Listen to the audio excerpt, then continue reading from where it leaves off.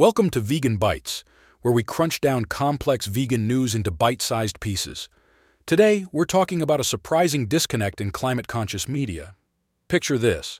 You're reading an article about the urgency of climate change in a major news outlet. You finish the piece, inspired to make a difference, and then you click over to the recipe section, only to find it dominated by meat-based dishes. A recent study found that this is the reality in many media outlets that report seriously on the climate crisis.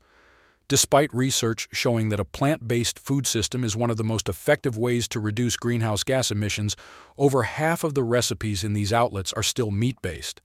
It's like a gym promoting a healthy lifestyle, but serving fast food in the cafeteria. The study analyzed 8 major news outlets, 4 from the UK and 4 from the US. The U.S. outlets had an average of 53.6% omnivorous recipes, while the UK outlets had 60.6%. Only 3 outlets, The Washington Post, The Guardian, and Yahoo News, had fewer than half of their recipes categorized as omnivorous. This is a bit like finding out your favorite superhero is secretly working for the villain. The report suggests that a simple shift towards more plant-based recipes could make a significant difference. It recommends 5 behavioral nudges, such as maintaining a 2-to-1 ratio of plant-based to animal-based recipes, presenting plant-based options first, and adding a climate score to each recipe based on the emissions intensity of the ingredients. Think of it as a recipe for saving the world, one meal at a time.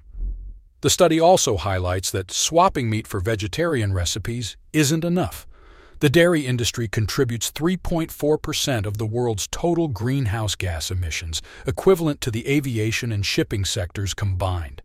So it's not just about swapping your steak for a salad, but also trading your cheddar for chickpeas. In conclusion, it's time for climate-conscious media to walk the talk and align their recipe sections with the climate science.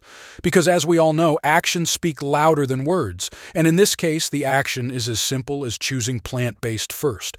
That's all for today's episode of Vegan Bites. Remember, every bite counts when it comes to saving our planet.